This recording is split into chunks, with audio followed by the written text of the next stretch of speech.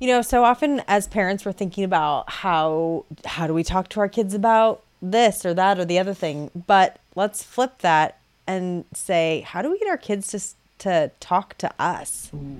So we're going to talk about that. Let's get into that.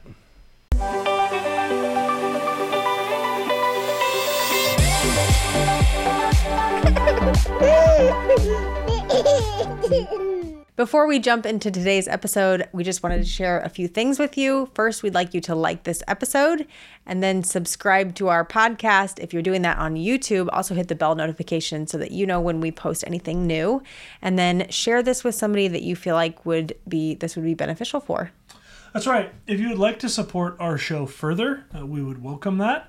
You are welcome to do that at anchor.fm/marriagebydesign to check out your options for supporting the program financially.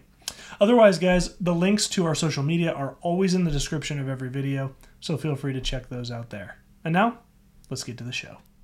Hey, I'm Andrea Warnock. I'm Nathan Warnock, and you have reached us for Family Friday on the Marriage by Design podcast.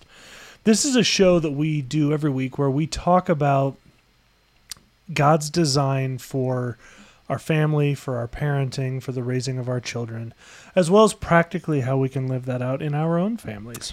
This is definitely more of a practical episode. Love it. And so we're going to be talking about how to get our kids to talk to us as the parents. Yeah, I think that can be, and just to preface, the oldest child we have is nearly 13. So we're only just entering those teenage years ourselves. So we're about to see if any of this works. So I'm just saying, it's not like we're coming at this from a lot of experience with this, but we've looked into this a lot, spent a lot of time researching, and also just going off of us remembering what it's like to be kids ourselves, Yep. and talking to some other people too. So I'm just being very honest that I'm not saying like, oh, we've raised 5 teenagers and they've all talked to us and it's been great. So. Right, but I think this will work even with the teenagers, especially the torture one you're going to talk about. Yeah, right. I think we it'll just torture work really them well until they talk to us. That's going to be good. So anyway, we are going to talk about how to get or keep our kids talking to us throughout their growing up years. It's not just the teenage years, but that seems to be when a lot of kids. Well, you're just going through a lot at that point, right? You're trying to figure out who you're going to be. Are so weird. Yeah, it's a lot. Who you are. It's a lot going on, and some of us don't grow up out of those years. Okay. Wish I still looked like a teenager, but you look like a teenager to me. Great, thanks, babe. Maybe we should wrap this up early. You're so weird. All right, babe. Let's. Okay, so I just have some like research and discussions and all of that about how to get or keep our kids talking to us. So one thing is, make sure that we need to, as parents, to make sure that we're talking to our kids at all the ages. So a great thought is, when they're really young and talking to us about really kind of insignificant, maybe dumb things sometimes, if we're dismissing them, right, that's going to be what they come to know, and and same thing with if they're coming to us wanting us to engage with them or play with them or whatever. And if we're constantly dismissing them and no, I don't want to do that, or when they're talking to us, not really listening and scrolling on our phones or whatever it is, that's going to be what they get used to then, and they'll stop asking. Right.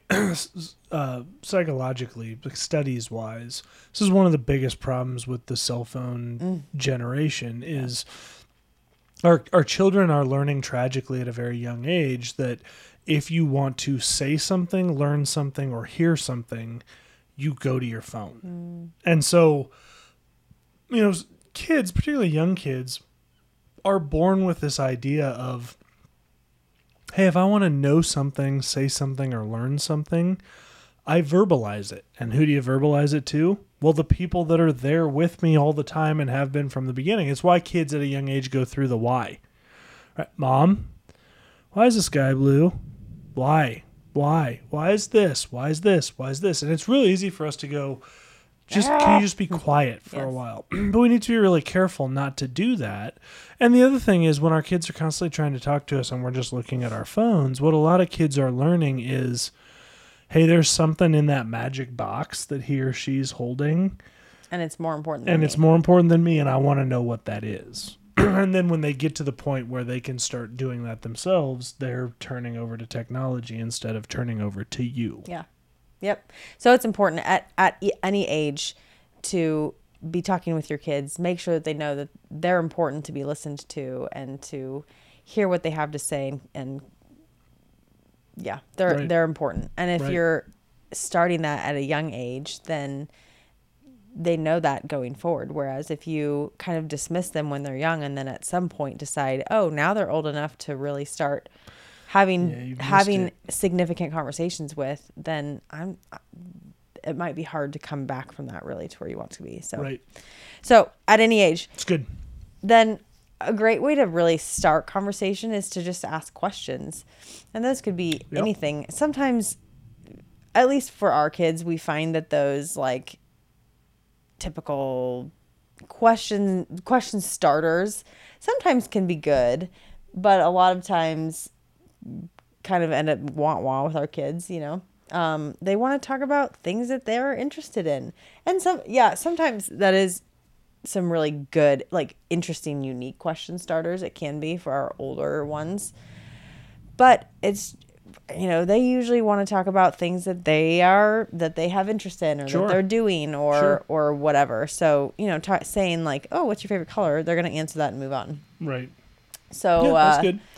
But asking more open-ended questions, I think, is what you're talking about. right. Like, hey, what's something you learned today?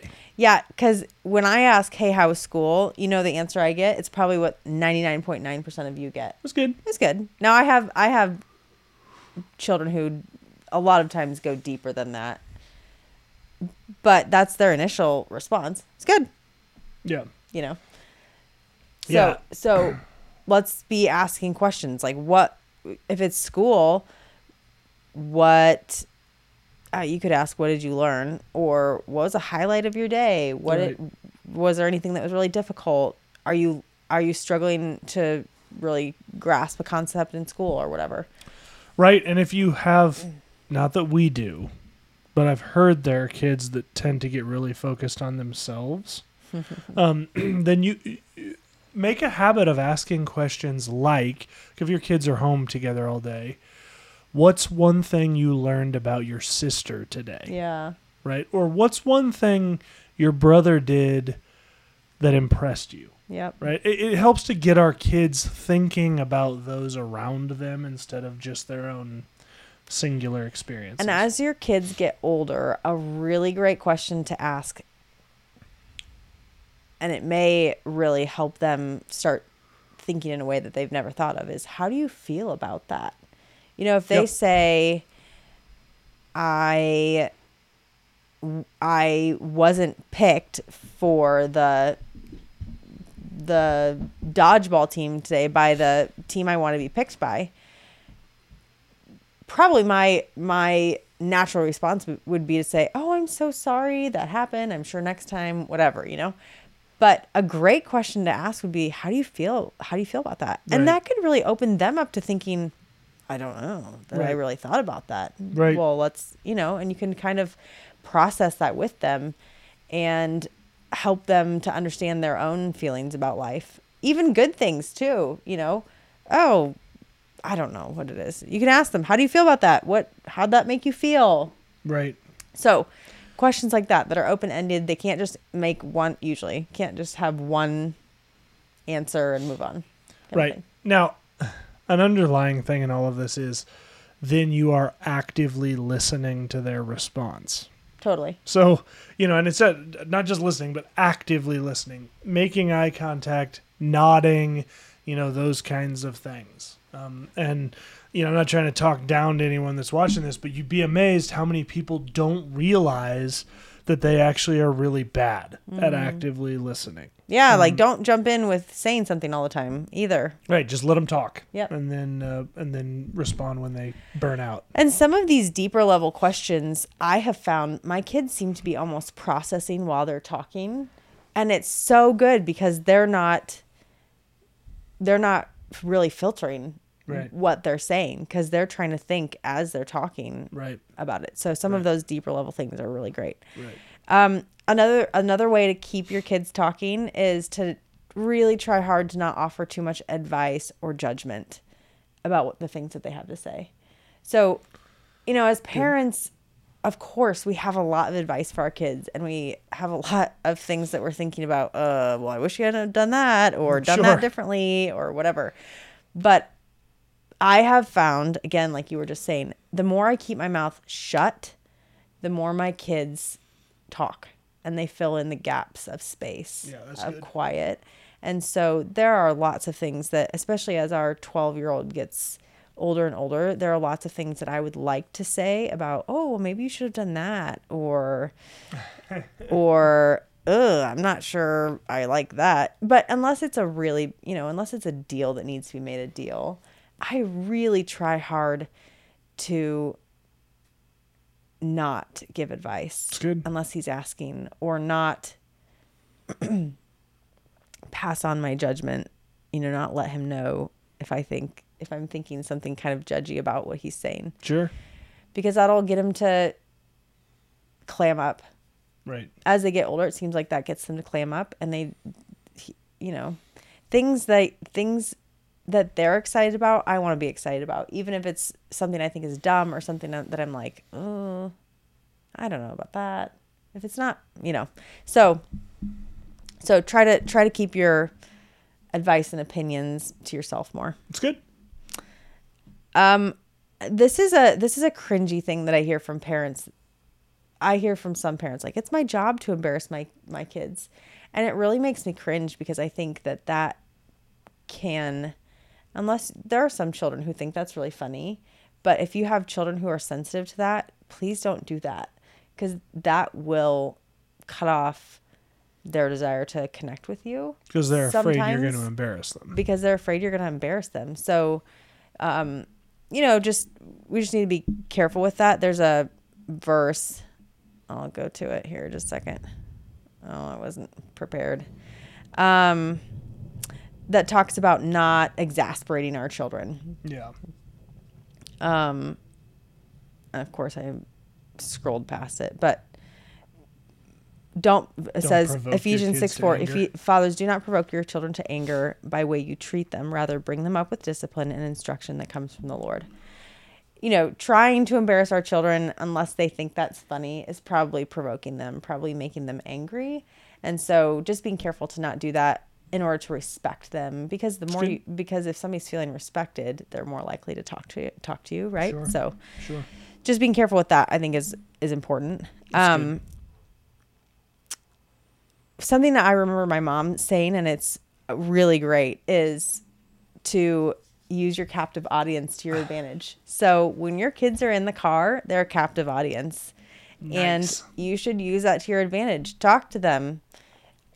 When you're putting them to bed, they're a captive audience. And oddly, that seems to be the time that our kids want to talk to us, is when they're going to bed, being put to bed, whatever. Even my almost 13-year-old will want to sit with me in bed, either mine or his, and like that's the time when it's time for him to go to bed. That's the time that he wants to talk, and it may be because the kids are just trying to stay up later. I don't know, but really, who cares? Doesn't matter. Yeah. Not that we're making this an every night event of an hour or whatever, but okay, I'll play your game if you want to talk. Sometimes, and it's bedtime, I'm here to listen. Yeah. That works for me. Yeah. Totally. If you're willing to do it, I'm willing to listen. And again, it's not like, oh, yeah, sure, every night you can just take over for as long as you want, and I'm just going to sit here and listen to it. We have things going on sometimes, so it's not always possible. But sure. But I am happy to let them stay up later sometimes if they're wanting to talk. So, I do remember one of my mom's friends said, I remember, this has nothing to do with talking to your children, but it reminded, when I was talking about captive audience in your car, she said her daughter and her friends would sit in the back seat, and she was up driving, of course, and she would turn the music up really loud in the back, and her daughter would think that the music was loud everywhere, so they would talk loud to talk to each other, but the mom would turn the music down really low up front. Devious. So she could hear the kids talking in the back because they were talking loud, thinking that, you know, it was loud everywhere. Anyway, that's really funny. Actually. It always cracks me up. That's funny. Okay. So, another thing is to get involved in what they like. I find that when we are doing things either side by side with our kids that they're interested in, or we're just more intentional to find the things that they enjoy and be involved in that. Maybe it's not right in the moment that they're talking to us, but they're just more open. Their hearts seem to just be more open to us. Right. And so getting involved in the things that they like, that may be something that you're totally uninterested in and that totally bores the heck out of you, but these are your kids, and they don't need to know that you don't like it. Right. But it's important to make that connection, because the more connection you make with your kids, of course, the more naturally willing they're going to be to open up to us. That's good. Okay. Open up to them yourself. Be known. Yeah. Be willing to let your kids know who you are. Right. So with boundaries. Yes. Age appropriate absolutely, boundaries. Yes, boundaries. But there have been times where I'm struggling with something and I'll tell my kids about it. Sure. And or sometimes I'm overwhelmed by something and I'm crying, and I'll cry in front of them, and I'm not trying to have them fix it, but it's okay for them to know I'm a real human being that has real emotions. Yeah. And I go through real things too. And so I sometimes can talk about, man, I'm really struggling with this decision or this issue, or again, appropriately for my kids, and not in a way that I'm expecting them to fix it or take on the burden themselves, but just in a way of trying to let my kids know me too. Yeah, this borders on a show we have slated for the next couple of weeks on Family Friday about the fine line we walk as parents between being a parent and being a friend, and how you get two very different opinions. You get some people that say, it's not your job to be your kid's friend. And what they mean is you shouldn't ever make an effort to be your kid's friend. You're just there to be a disciplinarian. And then the other side of it, which is like, the most important thing is that you're your kids' friends and all of that. Did you say we didn't? Are you no, I said that's one we have slated to do in the next couple of weeks. Yeah. And this kind of rubs up against that, because there are people that go, well, it's none of my kids' business, the things I'm struggling with. I'm not trying to have them be my friend. But also you are trying to train them up. And I would tend to agree that it might not be my job to be my kid's friend, but that doesn't mean I can't do that too.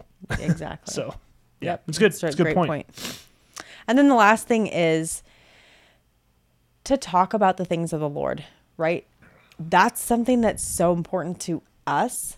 Yeah. And I, of course, hope it's something that's important to my kids too. Right. But I'm being known to my children if I'm talking about the things of the Lord, and I'm commanded to do that. So Deuteronomy 6:6-7 says, these commandments that I give you today are to be on your hearts. Impress them on your children. Talk about them when you sit at home, and when you walk along the road, and when you lie down, and when you get up. The things of the Lord should be things that are weaved into conversation just consistently in your home. Right. And so that alone is something that's binding. We know that the Lord binds our hearts together, and so talking about the Lord and talking about the Bible and our faith and our belief, and maybe even our struggle sometimes with the Lord, is what we're commanded to talk about. Right. And is helpful in opening up our hearts to each other. And if it's something that's really important to you, and you pray, of course, that it's really important to your children, then we should be talking about that. Right. Right. Yeah. And man, go back and read Joshua and Judges, which are the books that directly follow that the book that had this verse in it, because the Israelites did not take this seriously, and man, did they not pay for it, because they just kept, like, within there'd be a generation that would rise up and they would have to fight for their freedom, for their right to worship the Lord, and they would win that through God's provision. And then usually within about a generation or maybe two after that, the people of Israel would be right back in their idol worshiping ways, which tells me they were not passing this down from one generation to the next. Right. And man, let's not allow that to be the story of our families. Totally. Yep. Agree. So those are just some, again, practical ways It's really good, babe. of how to get or keep our kids talking to us, and keeping that communication and that real, not just about facts, but really about their hearts open to us, hopefully through their whole life. Right. So what do you do with your kids? Do you have thoughts on ways that you have maintained communication with your kids? You know, maybe your kids are adults now. Maybe you're going through the teenage years currently, or maybe you have those on the horizon with younger kids. But we would love to have you share with the community what it is that you do to try and maintain open communication with your children. Believe that we all benefit from hearing from the community. So please let us know what it is that you do. Other than that, guys, thank you so much for joining us. I always appreciate you taking your time to listen to our Marriage by Design podcast. We'll have another episode come out for you on Marriage Monday, on this coming Monday, a Marriage Monday episode. Until then, remember, God is for your family. Have a great weekend.